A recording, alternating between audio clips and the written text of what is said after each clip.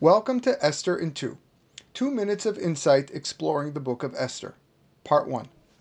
The verse states that Ahasuerus wanted to have his lavish feast and serve his unique wines for the purpose of fulfilling the will of each man. La'asot kiratzon ish va'ish. Why the double expression of ish va'ish? Why didn't the verse just write kiratzon kol ish? The Talmud explains that the two ish, the two men in this pasuk, refer to Mordechai, who was Ish Yehudi, and Haman, who was Ish Tsar Ve'oyev.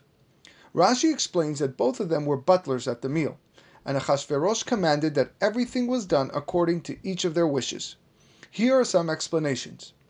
The food was kosher at the request of Mordechai, so that the Jews refrained from eating prohibited foods.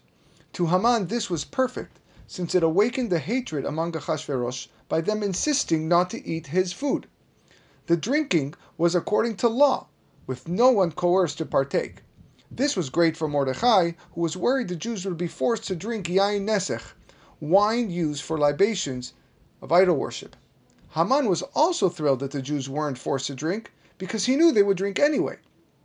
This way they would be judged in heaven as transgressing out of will rather than force, an iniquity which bears a far greater punishment. What did he do?